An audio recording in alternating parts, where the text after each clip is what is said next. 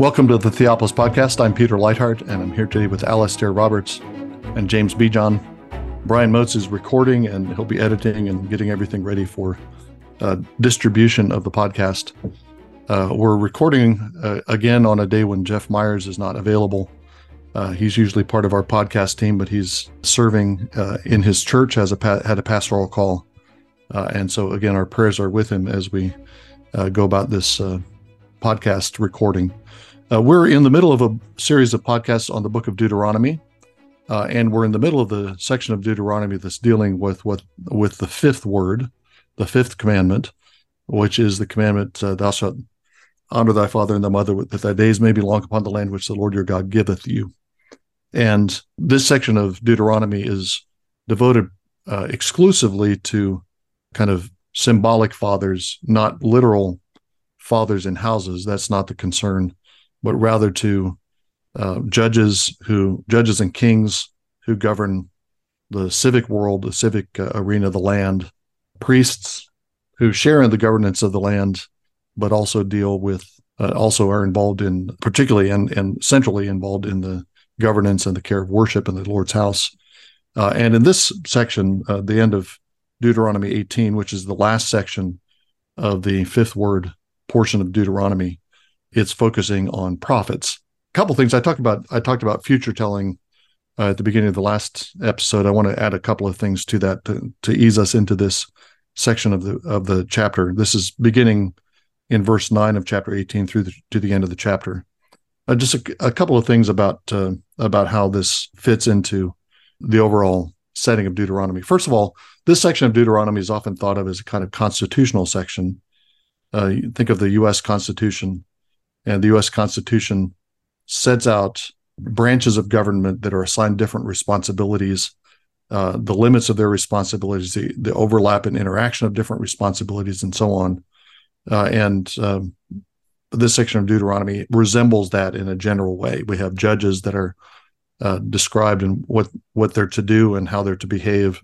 The king is anticipated in what kings are supposed to do. The priests, it's not so much about what priests are supposed to do, but how Israel is supposed to honor them as their liturgical fathers by supporting them, by giving them their tithes and their offerings and so on. So it's a kind of constitutional order. And yet, at the end of this section, the Lord promises a prophet like Moses, that he's going to raise up a prophet like Moses who's going to speak everything the Lord puts in his mouth to speak. That's a different kind of provision than the provision of Levitical priests.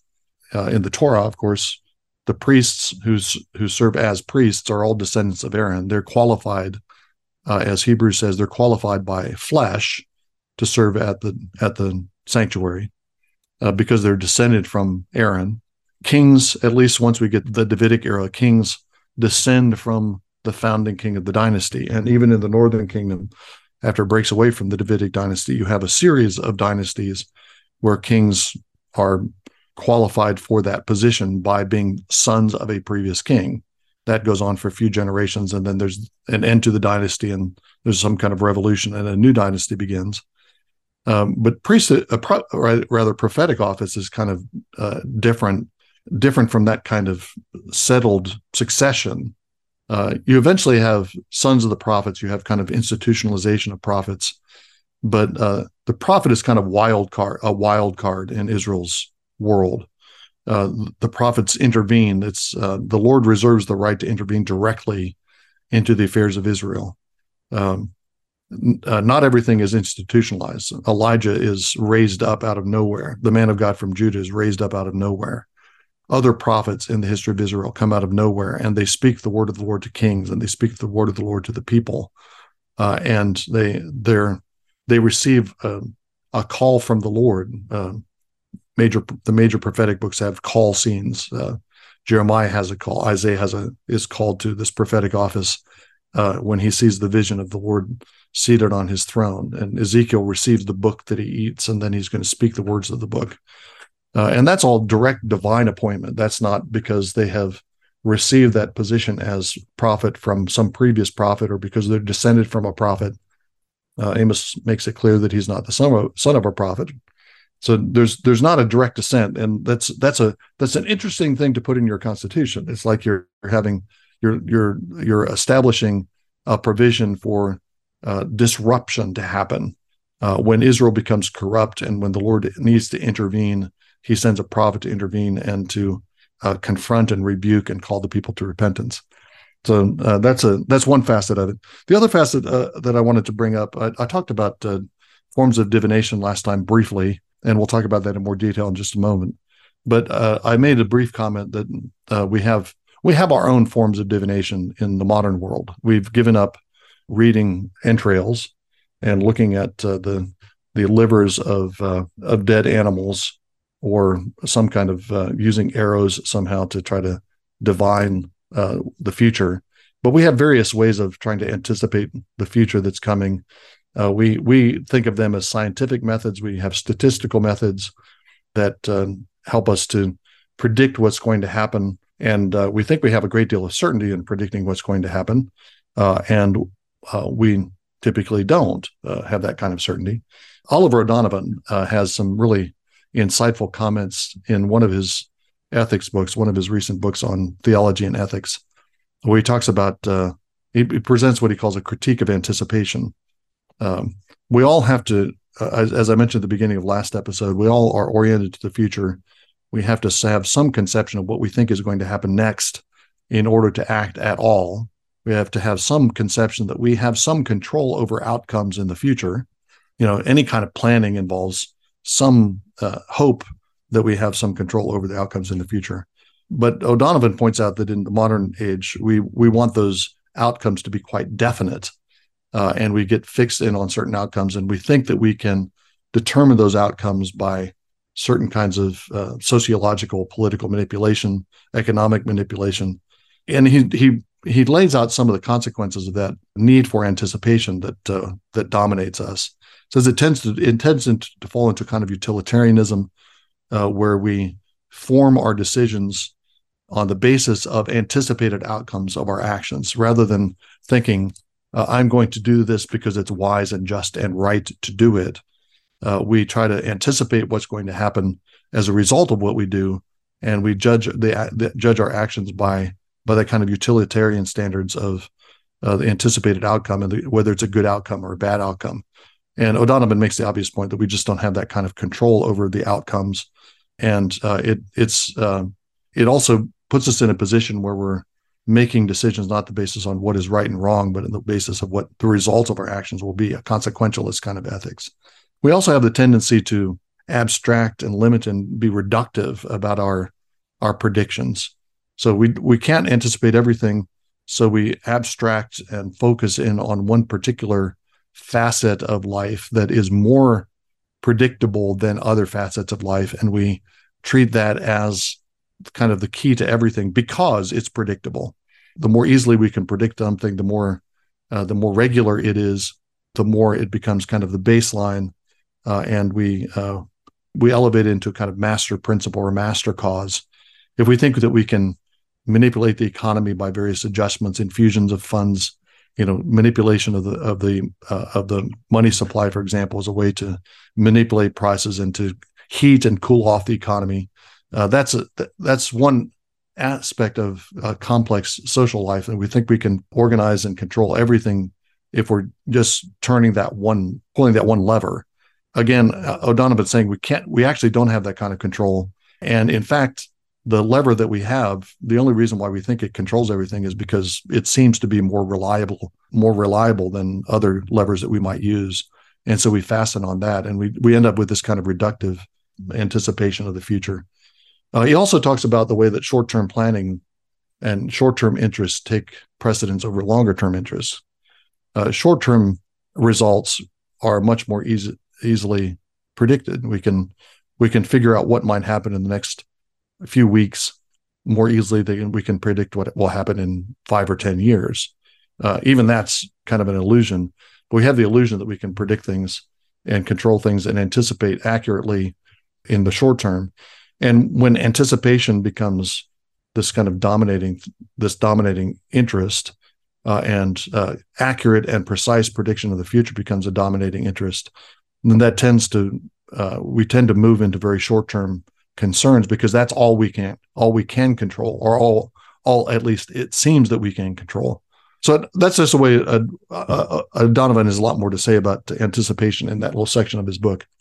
I don't remember which of the volumes it's in, but has a lot more to say. But that kind of illustrates the kind of thing that I was alluded to briefly last time, that we do have in the modern world, we do have alternatives to the kind of divination methods that are listed here in Deuteronomy. And I think we have the same kind of warnings. Who do we listen to when we're anticipating the future? Ancient Israelites were not supposed to hear the diviners; they're supposed to hear the prophet and the word of God. That's what discloses whatever they know about the future, whatever the certainty they have about the future is disclosed by the prophets. And the same kind of dynamic in the modern world. We have various kinds of diviners in our own world, but we need to be fixed instead on we live our lives in anticipation of the realization of the promise of God, and not in terms of what we can anticipate or what we think we can control through various kinds of economic or political or sociological mechanisms. That then seems to key into some of the things we've spoken about in this section that have to do with the power of the word. We're obviously going to get on to the prophet that God will raise up soon, but in previous sections there has been the idea of false testimony and the way in which people can use the power of the word to manipulate, to misdirect the kind of the law system and so forth. There is the king as subject to God's word, and what that then seems to bring into sharp relief is the whole idea of kind of these necromancers, all bound up with idolatry. It feels that those whole institutions are effectively ways where you can hear what you want to hear. So if you surround yourself with the right prophets, as they did in Micaiah's day, then the king can get whatever message he wants from them.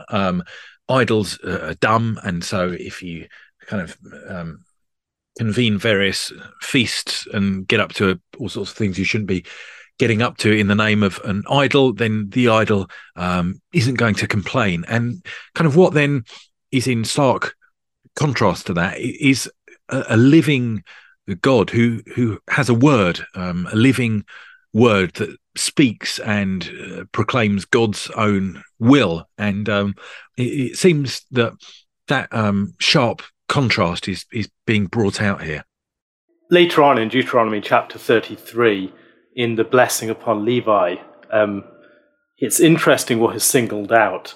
Give to Levi your Thummim and your Urim, to your godly one, whom you tested at Massa, with whom you quarrelled at the waters of Meribah, who said of his father and mother, I regard them not. He disowned his brothers and ignored his children, for they observed your word and kept your covenant. They shall teach Jacob your rules and Israel your law. They shall put incense before you and whole burnt offerings on your altar, etc. The fact that the one thing that's especially singled out of Levi is the giving of Urim and Thummim to them is interesting, because those were means by which judgment concerning the future was given.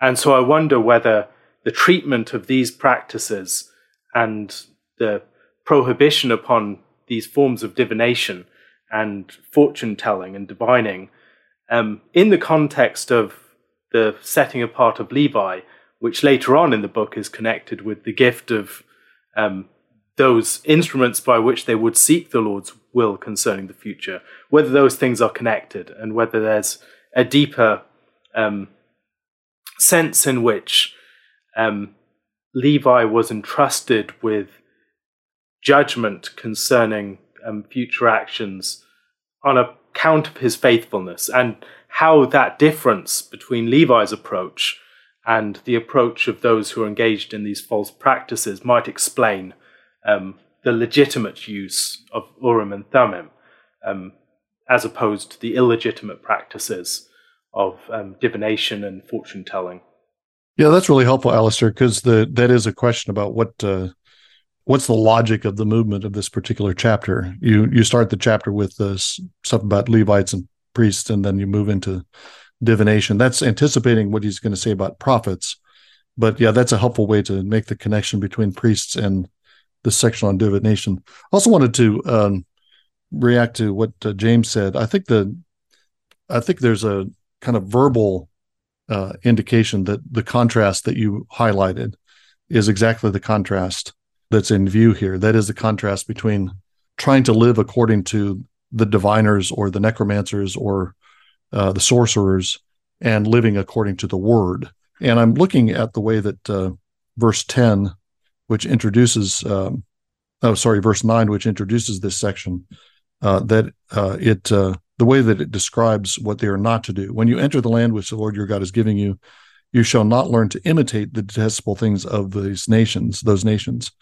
But that the word imitate, my New American Standard translates it as imitate, but it's to do according to the detestable things of these nations.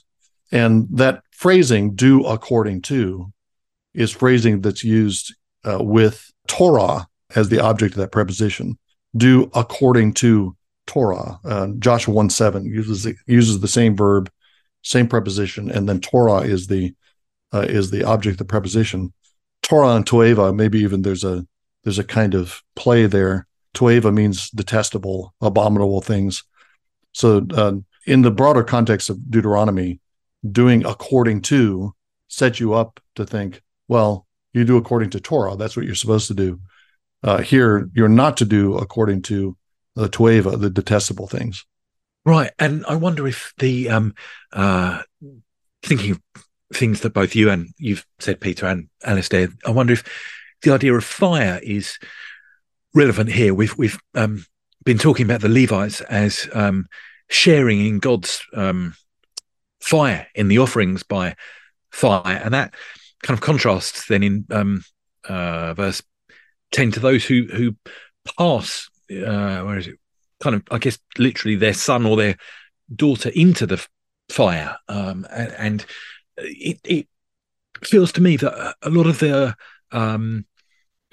this is now a slightly separate point, but a lot of the words to do with sorcery and all the rest of it here are quite relevant to Balaam's story. I mean, if you think about it, here is Moses talking to the Israelites standing on the plains of Moab, where all this has gone on. So there's a physical, contextual link, and kind of Balaam is a diviner. This word sort of kosem here in verse 10, and he's also referred to in terms of oracle as the sort of Nachash sounding word that pops up in verse 10 as well. And the priests are, it seems, a kind of foil, an inverse Balaam. Balaam is kind of to curse them and to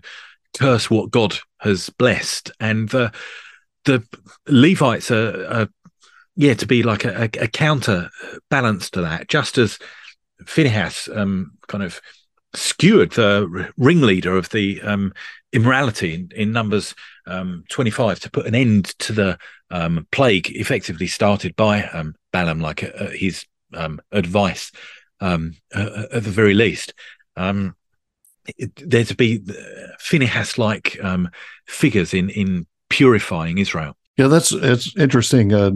Balaam as a background episode. Balaam is going to come up at some point in Deuteronomy, but it'd be interesting to fill that out. I hadn't thought about that connection, but it'd be interesting to think about how much of the Balaam story is kind of haunting what Moses says here. I want to ask if either of you have any insight into the actual practices that are being described here. Not that I want to try them, but I'm just curious about some of the terminology that's used and some of the ways that these things are described. First of all, the idea of a son or daughter passing through the fire, I think we saw that in isolation. When we see that other places in the Old Testament, we tend to think of it as an act of human sacrifice, or maybe some kind of initiation into some devotion to the gods. You pass through the fire as a kind of rite of passage. But here it seems it's grouped with things that are ways of divining the future. So what's going on there? How would that work? The other thing that the other word, Hebrew word that struck me was the one that you mentioned, James, which is nachash, which is in various with various vocalizations can mean serpent. And I wondered if James, you thought that was somehow involved in the usage that you find here in this passage.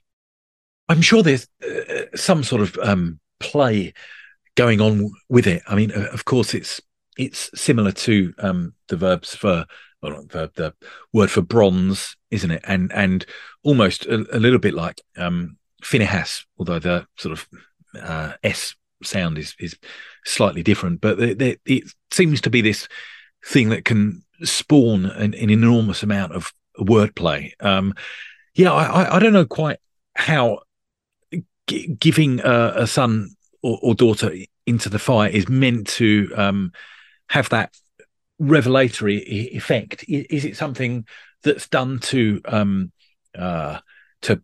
curry the god's favor or something, and that if that's done, then the god might be willing to reveal certain things to you? This is not anything that I've looked into, though. I'm just sort of speculating at the moment.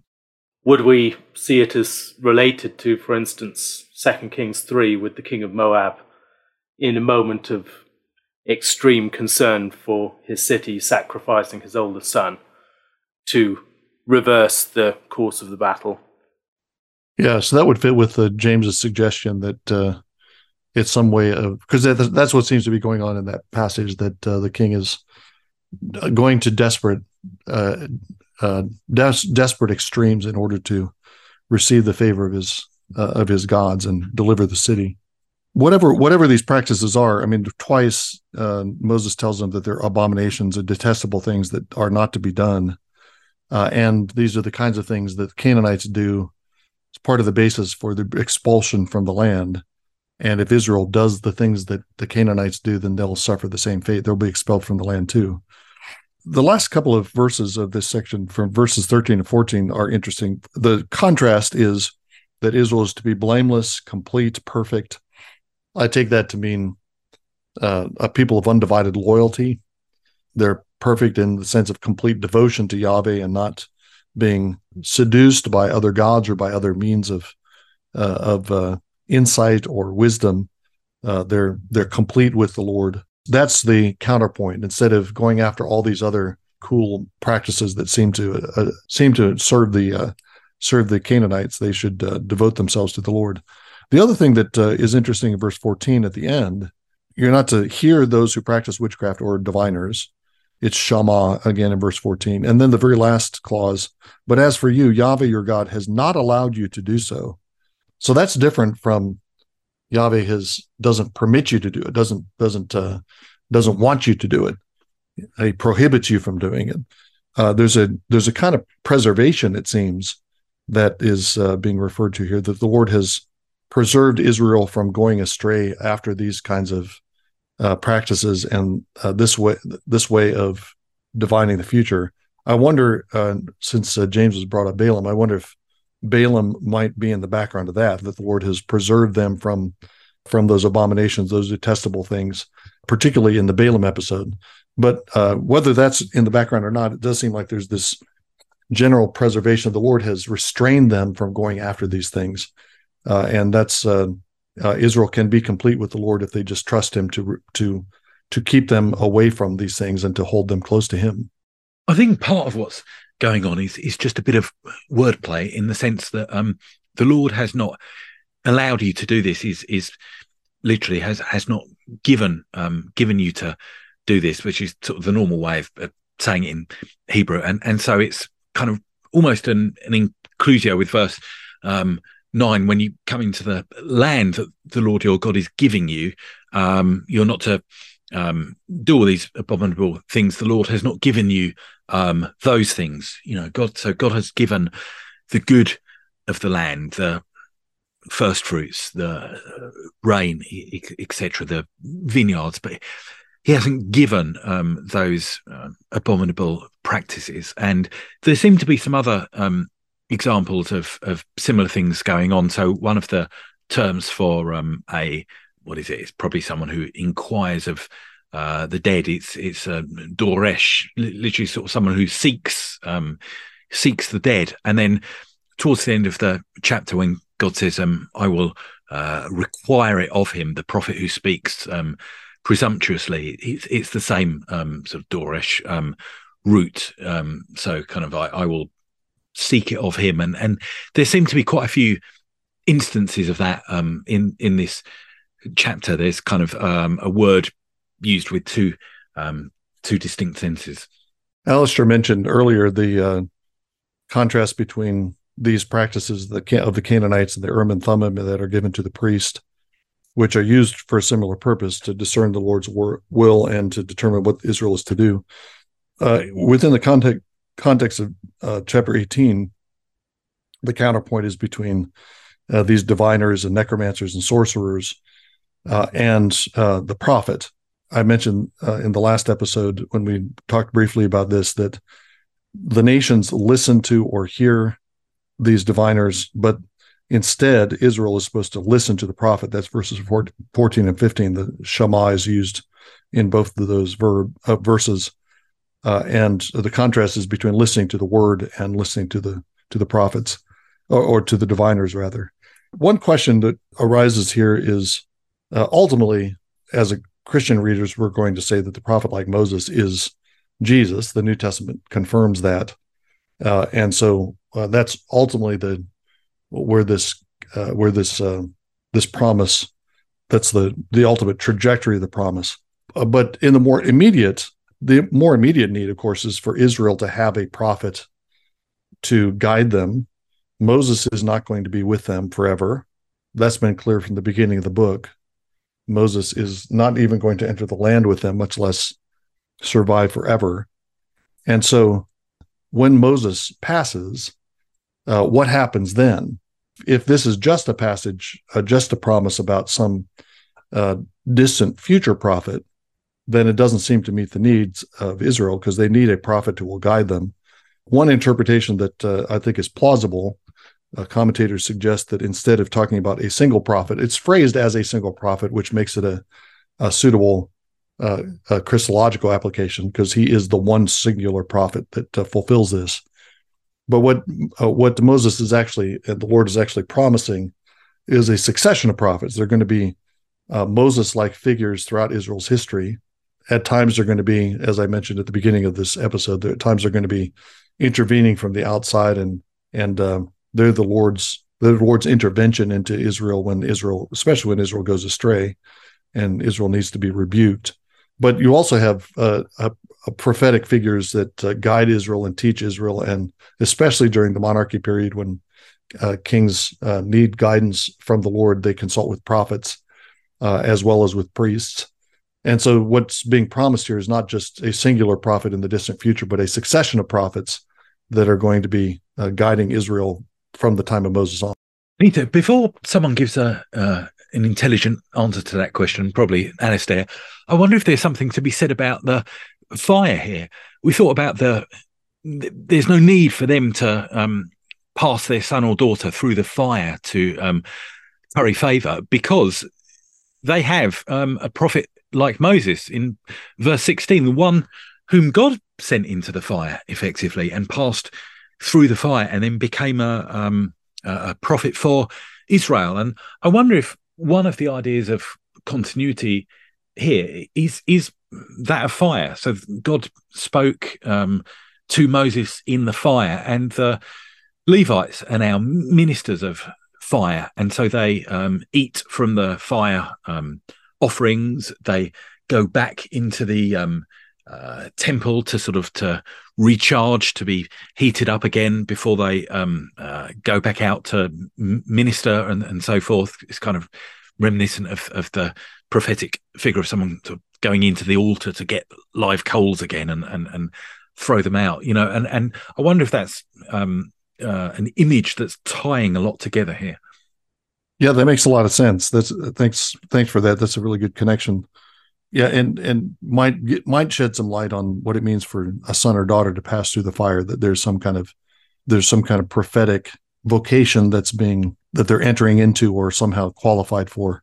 The other thing that verse 16 highlights is the fact that Moses, as the prophet, is being put in the place where he's liable to die. That the Lord is recounting what the people asked and requested after the 10 words were declared at Sinai. The Lord spoke from the fire directly to Israel.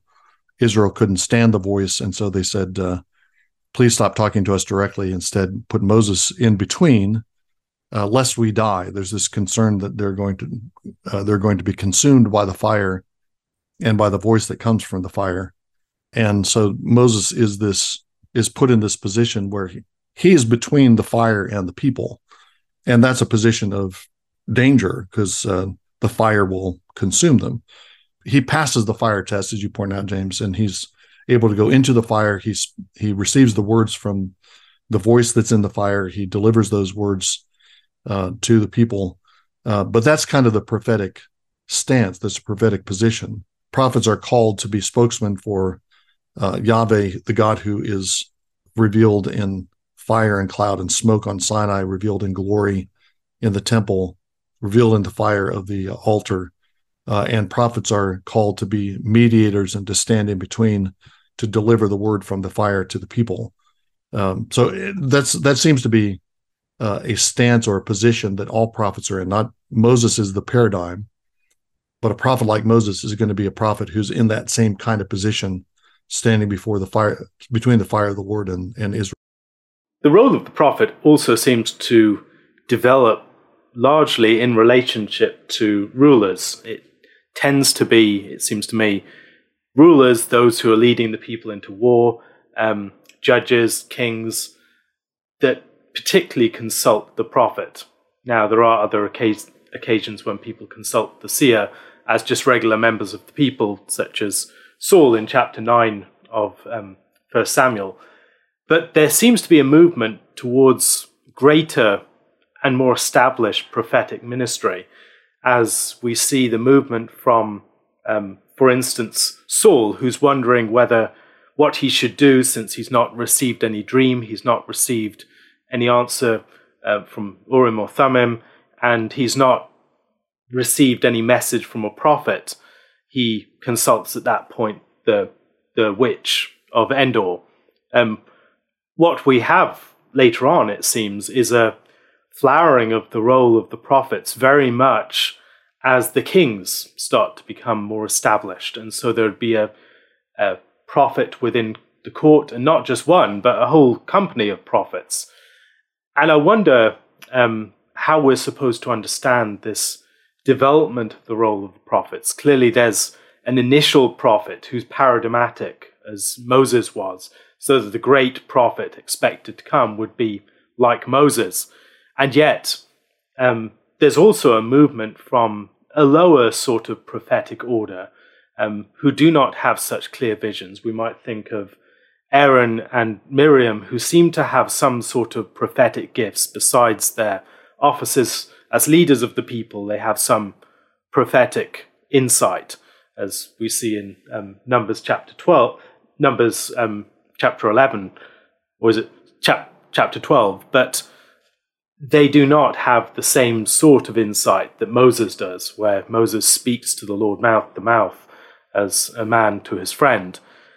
That development in the role of the prophets, their coordination with Israel's rise to greater kingly authority, it seems to me that that's a complicated development, not least by the fact that with the gift of the Spirit, we don't have direct prophetic guidance in the way that David would have done, or that other of the kings would have sought out. And yet we have greater insight into the future, greater relationship to the future in the one who is the guarantee of that future to us, the foretaste and the down payment. I wonder how we're supposed to give an account of the prophet in its developing role that takes the suppose, the definitive character of Moses, and yet this movement from lower orders of prophecy, dreams, veiled visions, and other sorts of understanding, to something that is far more pronounced. I mean, we don't have anything like the book of Revelation early on during the period of the Judges, for instance. Yeah, I'm not answering the question that you posed, but just to reinforce the question that I'd see the trend that you're talking about. I mean, the closest thing to what we have in Revelation is, I mean, certain visions of Daniel, which are alluded to in Revelation, or latter part of Ezekiel, which are grand and kind of ecstatic visions of a monumental temple, city, and land that's been restored. So it's in the latter part of the, in the exilic era of Israel's history that you have these anticipations of the greater of the prophecy of Revelation. So yeah, I see what you're saying about the development. I wonder again. Yeah, I'm just repeating the question, I guess. But in what way is Moses paradigmatic of those particular forms of prophecy? Because he sees the tabernacle, so he's kind of in Ezekiel position. That's not recorded for us in the form that it is in Ezekiel. He doesn't see the kind of unveilings, the kind of apocalyptic visions that Daniel and John see, and yet he's still presented as kind of the paradigmatic prophet. So that might suggest that you do have these developments, but maybe the essence of the prophetic task is not in those more advanced visionary forms of prophecy, but something else that Moses exemplifies.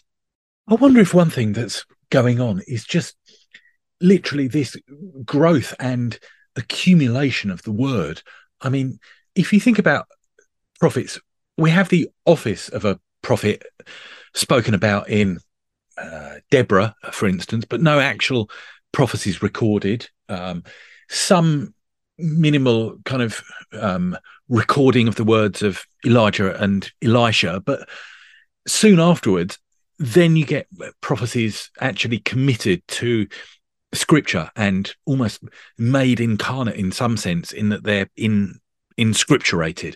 And I think there's a real sense in which once those things are in the canon and written down, they're always there, and the prophetic word can only ever grow. And so there is just this continually increasing mass of the word and its prophetic power, obviously to come to its climax in the incarnate word. I mean, I take almost none of the prophetic literature of the Old Testament to be completely filled up in the Old Testament's own events. And so I wonder if kind of we're seeing in the office of the prophet the same kind of thing that we're seeing just in this accumulation and coming to flower of God's own sort of spoken word.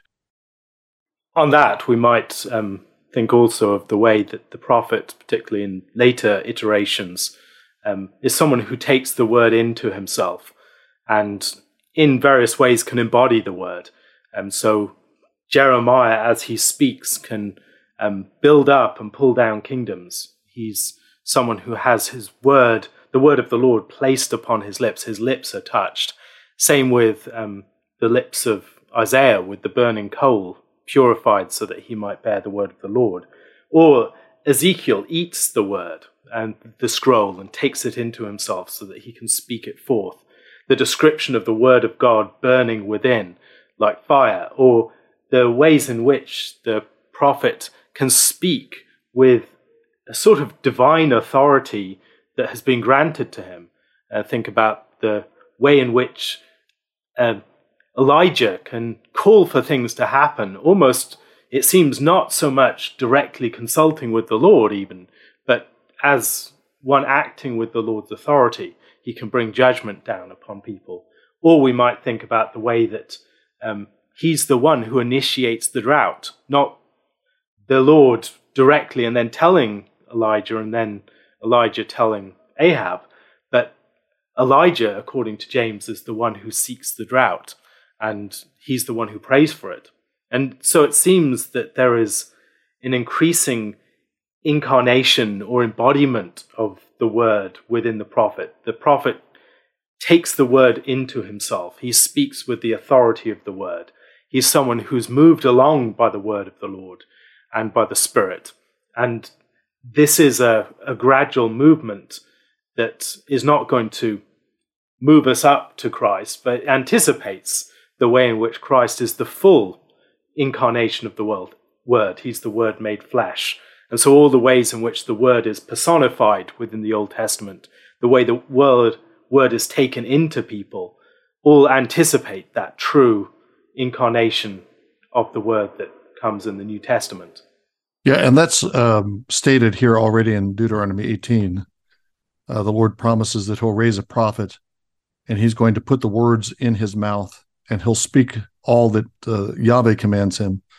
That's not yet the eating of the book that goes down into the belly and then comes out, but there's still a placement of words in the mouth of the prophet.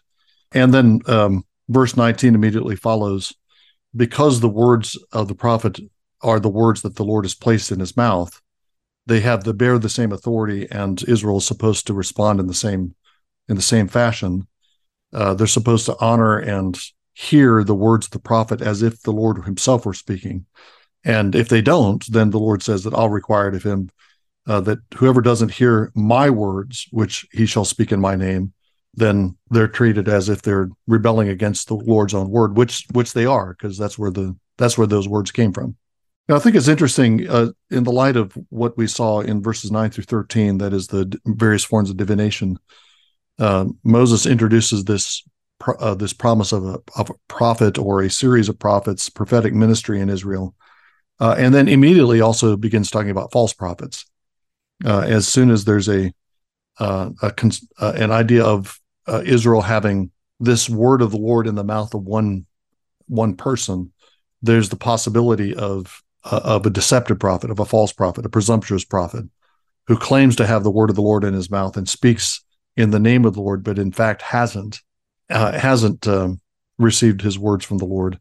That's a continuous problem, of course, in the history of Israel.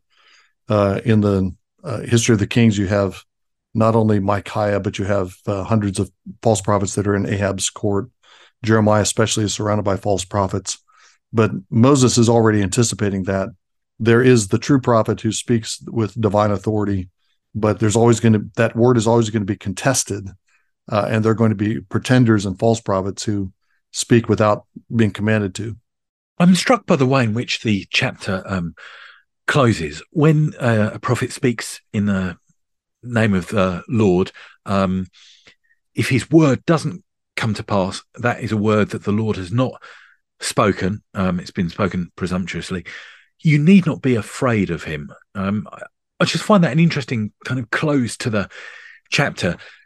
Israel is in a world really of false prophets and sorcerers who I assume got things done because they were real kind of demonically charged individuals, like Balaam, who was paid good money precisely because he had a power to him. And you can well imagine that in those sorts of situations, there would have been a fear in messing with a false prophet. There would be a fear that he could call down some kind of curse upon you, and he might have kind of uttered curses that, whoever messes with me, X and Y and Z will happen. He probably would have put it in slightly more impressive terms than that. But there could well have been people kind of scared away. And the Lord, I guess, is encouraging Israel to be men of courage. And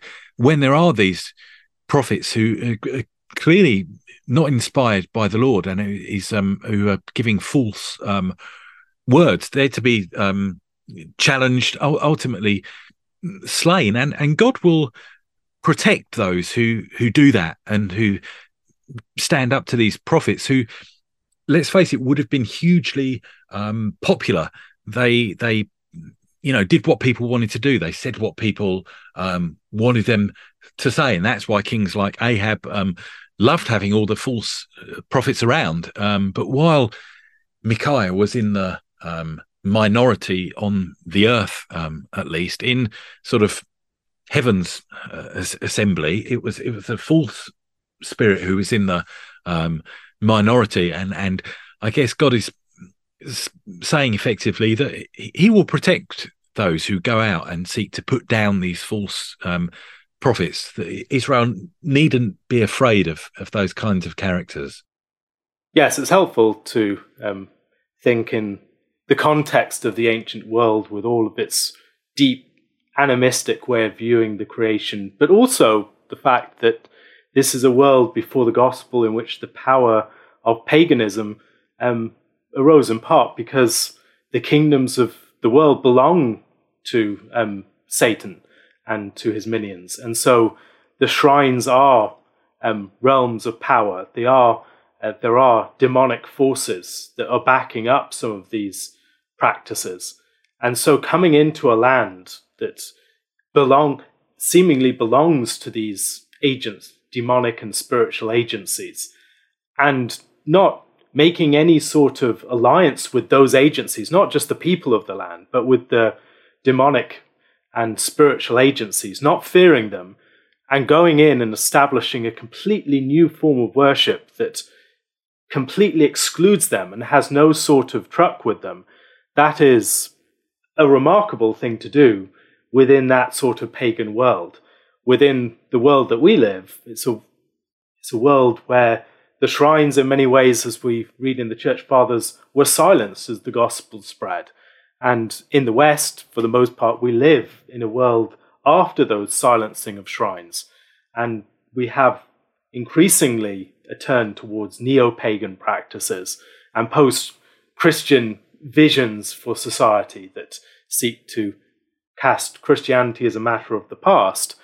But yet, this is a world where very clearly people see the power of spiritual and demonic forces everywhere they go, and they live in fear of them. As we read in Hebrews, the fear of the power of death and the power that gives to Satan, and the power of these forces of false gods to actually go into the land and not be afraid of the people that dwell there, of the giants, and of the gods and animistic forces and the spiritual forces of the land is truly remarkable, and it requires a confidence in the Lord's power and his truth over all of these other powers, and not just alongside them, that he can maybe outmatch them, but this power that Israel is trusting in is unique. It's the power of the Creator himself.